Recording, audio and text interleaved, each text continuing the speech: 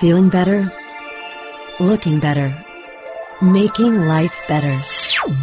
It's Life Tips.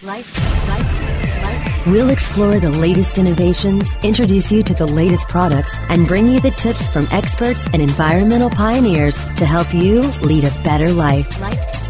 Life Tips. Making your life smarter, better, faster, wiser. Here are your hosts. Welcome back to the Life Tips Show, everyone. Byron here with Dr. Hallowell. Doctor, welcome. Nice to be with you. Thanks for being on the show today. I'll call you Ned if that's okay from here on in. Okay with you? Yes, absolutely. We need to pay respect to that fine graduate degree that you earned for doctor, though. I am utmost respect for that. It's an MD, not a PhD. So that's. So let's see. You wrote a wonderful book called "Driven to Distraction at Work," which I'm guessing a lot of people can relate to that are on the listening in today. Tell us a little bit about the experience you had and why you wanted to publish a book on this particular topic. Well, I come at it as an expert in attention deficit disorder, and all of a sudden, over the past 10 years, lots of people were coming to me thinking they had attention deficit disorder when really what they had was a severe case of modern life. They were just overstretched, overcommitted, too many interruptions, too many obligations, and so I coined the term attention deficit trait, and I thought I'd write a book about it. Terrific.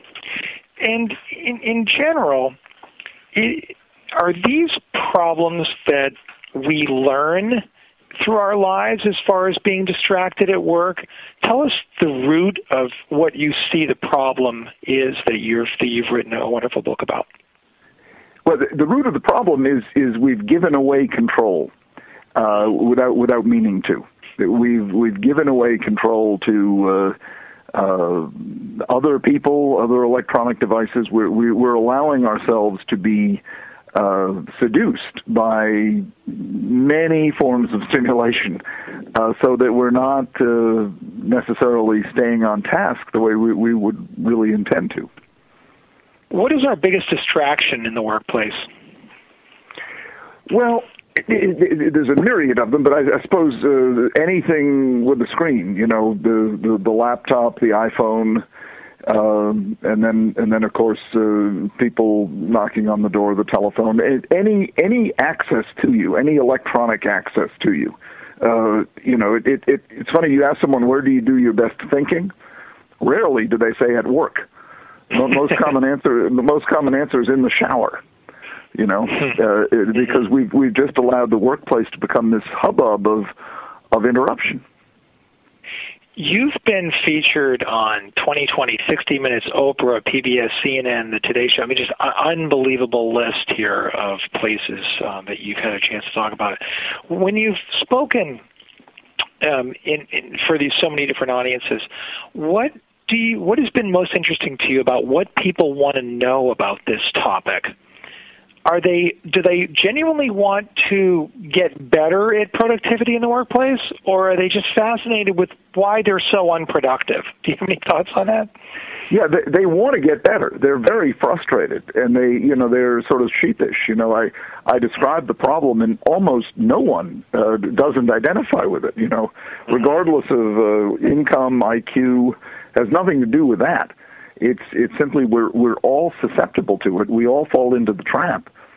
And most people sort of say, but I'm helpless. I can't do anything about it. And that's where I step in, because there's a lot you can do about it. Do you think that there are sort of problems with particular groups of people? For example, are millennials more inclined to be less productive? No, I think this really covers every generation. It does. Anyone who has access to any electronic device, and that's pretty much everyone. Mm-hmm. Where do you think we need to begin to clean up the problems and follow down the right path? Well, the solution is simple: take back control. It's just hard to do. It's like saying quit smoking, because these things do have an addictive quality to them. Say take back control. Okay, well, it's hard to do. So you have to sort of outsmart yourself. Don't have your iPhone next to your bed, or don't have your laptop right in front of you on your desk at work. Reserve time for thinking. just setting aside a few hours for thinking, can make a big difference. But you have to be intentional about it. I mean, that's the key. If you're intentional about it, you can do it. But if you just leave it to, the zeitgeist, the drift of the times, your time will be taken from you. One of my first rules of modern life: if you don't take your time, it will be taken from you. You can bet on it. The fees of your time and attention are many, and very clever. You've authored 18 books on various psychological topics. Why is change so hard when we know that there is a better path? Why is change so difficult for us? Well, we're creatures of habit, and we get stuck in a certain pattern, and it's very hard to change it. It's a fact. Even things that we know we should change, we tend not to. Obvious ones: overspending, the habit of overspending, or overeating, or drinking too much. I mean, these are habits that have physical pulls in them, and this habit of being distracted. Also, you become, if not addicted, at least strongly habituated, to the devices. What's the effect on employers and business in general, these bad habits that we've developed? Well, employers are part of the problem because they think that it's great, I can have instant access to all my people via an iPhone and texting and emailing, and that's terrible. You've got to give them permission to protect their time. You've got to give them permission to be unavailable. It wasn't so long ago that you couldn't reach people instantly. Well, now that you can, that doesn't mean you should. In fact, you shouldn't. The wise employer allows protected time for the people who work for him. Can you explain what's happening to us from a psychological perspective with this thirst we have for something happening on Facebook that we might be missing? Or, gee, I better check my email every 5 minutes to see if somebody emailed me. What is this thirst problem we have for these? Well, there's something irresistible about an unopened message. When the mail used to come once or twice a day, we'd rush to get the mail. Well, now that it comes once or twice a second, we're still rushing to get the mail, and it's clogging the airways. It's clogging our lives. We're rushing to get messages that have very little value or import. And as a result, we're letting the important stuff, be it work or relationships, kind of languish. This doesn't only impinge on productivity, it impinges on relationships. Well, we have some problems with the power of the mind here, as you talk about in the book. Could you explain that a little bit, and how we're really not harnessing the power of the mind with all these distractions around us? And what exactly. When you go fast and you're processing a gazillion data points, it's impossible to go deep. The faster you go, the harder it is to go deep. So what we're doing is we're getting sort of a superficialization of life. Lots and lots and lots of data points, lots and lots and lots of messages, lots and lots and lots of projects, but not too much depth to any of them. And that's a big price. You'd much rather have a few deep relationships, than 35,000 followers on Twitter or something. Mm-hmm. I want to talk about another problem other than just technology and that I'm seeing in the workplace, and to get your take on this. So, obviously I'm the CEO of a company. I tend to get passionate about things. I'll talk for long periods of time, sometimes 10 or 15 minutes, explaining a concept or a theory or somebody and getting all excited about it. And what I often see with my employees is this glaze. Yes. This glaze. Well, they're not really listening to me. They're kind of listening. I hope they're listening, but it's a glaze, right? What's really happening there in that glaze? What is it about, and often these are younger employees, and to your point, maybe that doesn't matter, but, what's really happening there? Are they tuned out? Am I not entertaining enough? What's happening with the conversation? What am I doing wrong, or what's happening that is a problem. It's not that you're doing anything wrong. They're just falling into sort of this habit of paying what Linda Stone once called continuous partial attention. They don't pay full attention to anything. And that glaze is sort of a part of their mind going elsewhere. They're allowing your words to pass through their, sensorium, but they're not doing much with them. They're not interacting. They're not actively listening. They're passively listening, and that's what that glaze is. By the way, if you want to combat that, ask questions. Yes. Rather than give a lecture, ask questions, because then when you make it interactive, the glaze will disappear. Mm-hmm. Mm-hmm. I mean, those are habits, of course, that you pick up in actual lecture halls where you're sort of listening to the professor, but you also have a lot on your mind, and so there's other things going on. Right. So, what do we do to solve these problems? Tactically, what do we need to do? I mean, and we know how hard it is to turn things off. Right. But give us the good news with what we might expect if we do make some changes, and what we should try to take some baby steps on.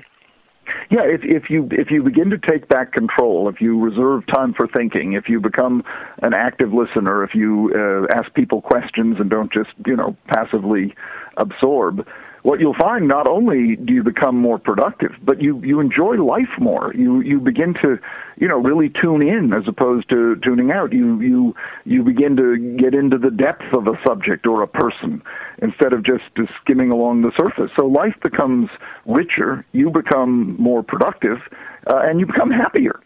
So it's a win-win-win. And the great thing is, it's right there, readily available. You don't have to pay a fee. This is something that's free, and anybody can start to enact. And the results are immediate. I want you, after the break, to describe to us a little bit about what somebody feels like when they do take control back. Let's take a break, everybody. Back in just a minute. Life Tips will be right back after this short break. InternetMarketingNinjas.com is the online dojo of the highly trained and skilled Internet Marketing Ninjas. Disavow documents, reconsideration requests, Panda and Penguin penalties. Let our superior SEO ninjas confront all of your link-related issues. The Internet Marketing Ninjas are equipped to master any marketing exercise, content creation, authorship, link building, PPC, and more. Plus, build more buzz for your brand with our social media marketing strategy. Discover all that the Internet Marketing Ninjas can do for you. Visit the online dojo now at InternetMarketingNinjas.com. Whether you are an online business or domain name investor, you need access to the best names. With over 270 million domains already registered, finding the right names at the best price requires a great wingman. Namejet.com puts you in the pilot seat by giving you fast and unparalleled access to some of the best premium and expired domain names on earth. As the #1 domain name auction platform, Namejet.com is the best place to find domains for your business or investment. So light the afterburners to the domain name aftermarket and fly over to Namejet.com at Mach speed to get great domains today. Namejet.com. Introducing Rumble, the smart mobile management system, the first end-to-end mobile platform where you can make real-time app modifications from a point-and-click dashboard. Want to change the design of your app? Point-click, and it's live in real time. Want to change the ad map of your app? Point-click, and it's live in real time. Want to change the content mix of your app? Point-click, and it's live in real time. Power your mobile business with Rumble. Are you ready to rumble? Visit www.rumble.me. ShipStation helps online retailers ship orders faster. It's so easy to set up and use. ShipStation gives you tools to automatically import, manage, and ship your orders in the most cost-efficient way. Save money with the best USPS rates possible, as well as a free USPS account. ShipStation integrates with all the most popular e-commerce platforms and shipping carriers. get shipping done no matter where you sell or how you ship. Webmasterradio.fm listeners get an additional 30 days free after the free 30-day trial. Go to ShipStation.com/webmasterradio now. Shipping Nirvana starts here. And now back to Life Tips. Making your life smarter, better, faster, and wiser. Here are your hosts. We're back with Ned. Ned, thanks so much for being here today. Sure. So, in your experience, give us some examples of how people have taken their lives back and what that feels like to them and what they had to change to get there.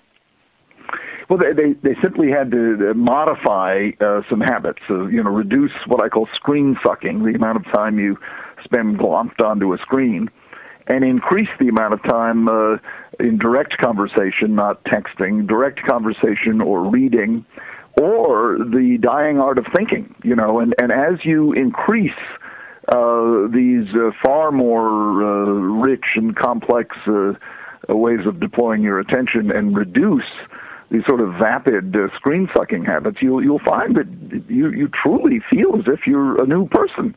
You're livelier, your mind is more active, you're more inquisitive, you're curious, and as I say, you come up with more ideas and your relationships deepen. It's a tremendously satisfying experience, and it's one that anyone can have. You don't have to wait or read a book or pay a fee, although I hope you'll read my book, but you don't have to. This concept of creating more ideas and feeling more empowered, do you think companies do a good job of rewarding companies that think of good ideas to make the company better? Well, the marketplace takes care of that, I'll give you an example of AOL. Tim Armstrong, the CEO, mandated a policy that he calls 10% think time, and he required all his executives to spend 10% of their week just thinking. And he said the change in productivity was dramatic.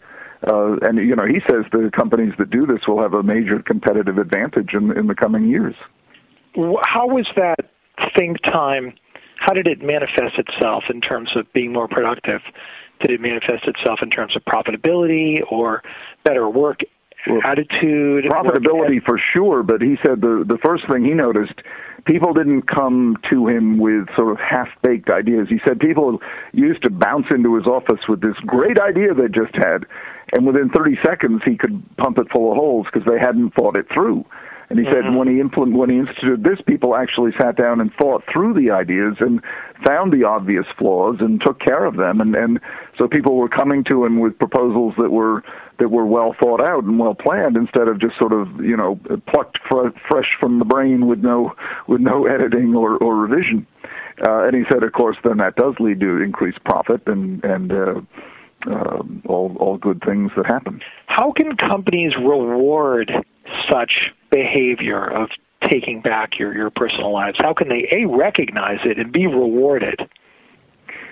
Again, recognizing it is the start, and reward it by appreciating it, by noticing it. Oftentimes the best reward is not a raise in salary, it's a raise in recognition, and simply your supervisor saying, boy, I'm noticing that you're thinking deeply on this project, and I can see the results of it, and good for you. So you reinforce it, the supervisor reinforces it simply by noticing it.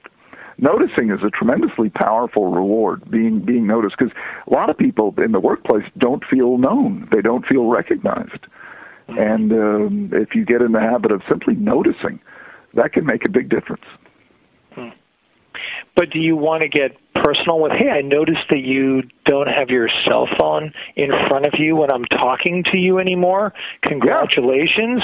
Yeah, and then you can own it yourself too. You can say, I've been working on that myself, because you say I'm as much a part of this as anyone else is, and I've been trying to kick the habit myself, and it is sort of like quitting smoking. It's although you don't want to quit the cell phone, you just want to modify your use of it. What was your take on Google Glasses, for example, where you're literally able to look at what's happening on your screen and also look at somebody or drive at the same time? Or, that project looks like it may have failed, in fact, from Google's perspective. I hope and pray it fails. It's very clever, and it'll be a nice toy, but a terrible thing to have, widespread usage. I mean, can you imagine if you never had a conversation where someone wasn't also paying attention to something else? Mm-hmm. I mean, that would be a very bizarre and kind of fractured world. Mm-hmm. What do you think the extremes of our current behavior are right now? How bad can this get? Well, at its very worst, you have full-fledged addictions, and that does happen. There are inpatient treatment centers. Korea, for some reason, leads the world with this. They've got a huge problem, and they have many inpatient units where people literally come in as if they were hooked on heroin, and they go through withdrawal, the whole bit. They have cravings. They become violent. Physiological changes, it can become a full-blown addiction where you have to go through detox. And that's the extreme. Or the other, another extreme is you die in a traffic accident because you were texting while you were driving, so it can have lethal consequences. It can have serious health consequences. Divorce now, it used to be a joke, but people literally break up over inability to communicate because of electronic devices. So it's no longer a joke, but far more common is the milder problem of reduced productivity and reduced satisfaction in life due to a very distracted way of living. Do you think there'll be companies that really get radical with this and say, cell phones are not allowed in the office hours from 8 p.m. to 5 p.m. You cannot check your phones must be shut off. Or do you think there'll ever be a company that bans email and just says we're not going to use email anymore? We're just going to go traditional letters. Yeah, I'm sure. I imagine that will happen, but I don't think that's the enlightened solution. I think the enlightened solution that I think companies are doing is you have an email policy, when you can and can't send email, for example, or what is the threshold for sending an email? Must you send an email, or might you not go to that person and speak face-to-face, have what I call a human moment instead of an electronic moment? To have an email policy, have a policy that allows for protected time for thinking, so it's okay to say I'm not available between 10 and 11, and I think that's going to become standard in companies where they realize that they're giving away an awful lot of time by and attention, not just time, but they're diluting attention by asking people to be available constantly. Are there any secrets that you've learned, like even games that you play with yourself, or to take back your time and your brain power that you could pass on to the listeners today? I think the main one is the one I've tried to stress, that it's not a secret. It's just learn how to turn it off, and you do that by doing it. Maybe make the device inaccessible. Also, reward yourself by having deep conversations. I mean, it's my work. That's what I do all day is talk to people. But if you're not, in my business, try having a deep conversation. It's one of life's greatest pleasures, and it's free. And you'd be amazed what it activates in you. So have a lunch with someone and really have a deep conversation. It's a lot of fun. What about lighthearted humor? Does that fit in? Two people actually smiling and laughing together and using the power of humor as a vehicle of humor is fantastic. Go out for lunch and share a few laughs. I mean, you can even be morose. You can say to someone, "Life sucks," and the person can say, "Yeah, life sucks," and you both feel better. So the content can be dire and negative, but you feel better because you're connecting, humanly connecting. The human connection is a tonic for the soul. Humor is a marvelous connector. Any genuine exchange, it doesn't have to be deep, it doesn't have to be innermost secrets, doesn't have to be philosophical, but any genuine connection will I call it the other vitamin C, vitamin connect, and it's powerfully tonic. The book is Driven to Distraction at Work. The author is Ned Hallowell. It's been great having you on the show today. Thanks so much. I really enjoyed talking to you. You as well. A nice, deep conversation we had. A good example for everyone. I have two final questions for you. One is, who would you like to get a hold of you? And the second one is, how would you like them to get a hold of you? I would like anyone who's interested in conversing with me to get a hold of me. And the easiest way to do it is email. And it's just drhallowell@gmail.com, Dr, no period, HALLOWELL @gmail.com. You can also go to my website, which is simply drhallowell.com. Terrific. And the book is available everywhere. Yet another bestseller, I'm sure, on the way, Driven to Distraction at Work. Thanks again for being on the show. Thanks so much. Take care. You too. Thanks again. Thanks for tuning in, everyone. Until next week, I hope your life's a little smarter, better, faster, and wiser, and much less distracted at work, thanks to Dr. Hallowell. Thanks again, everybody.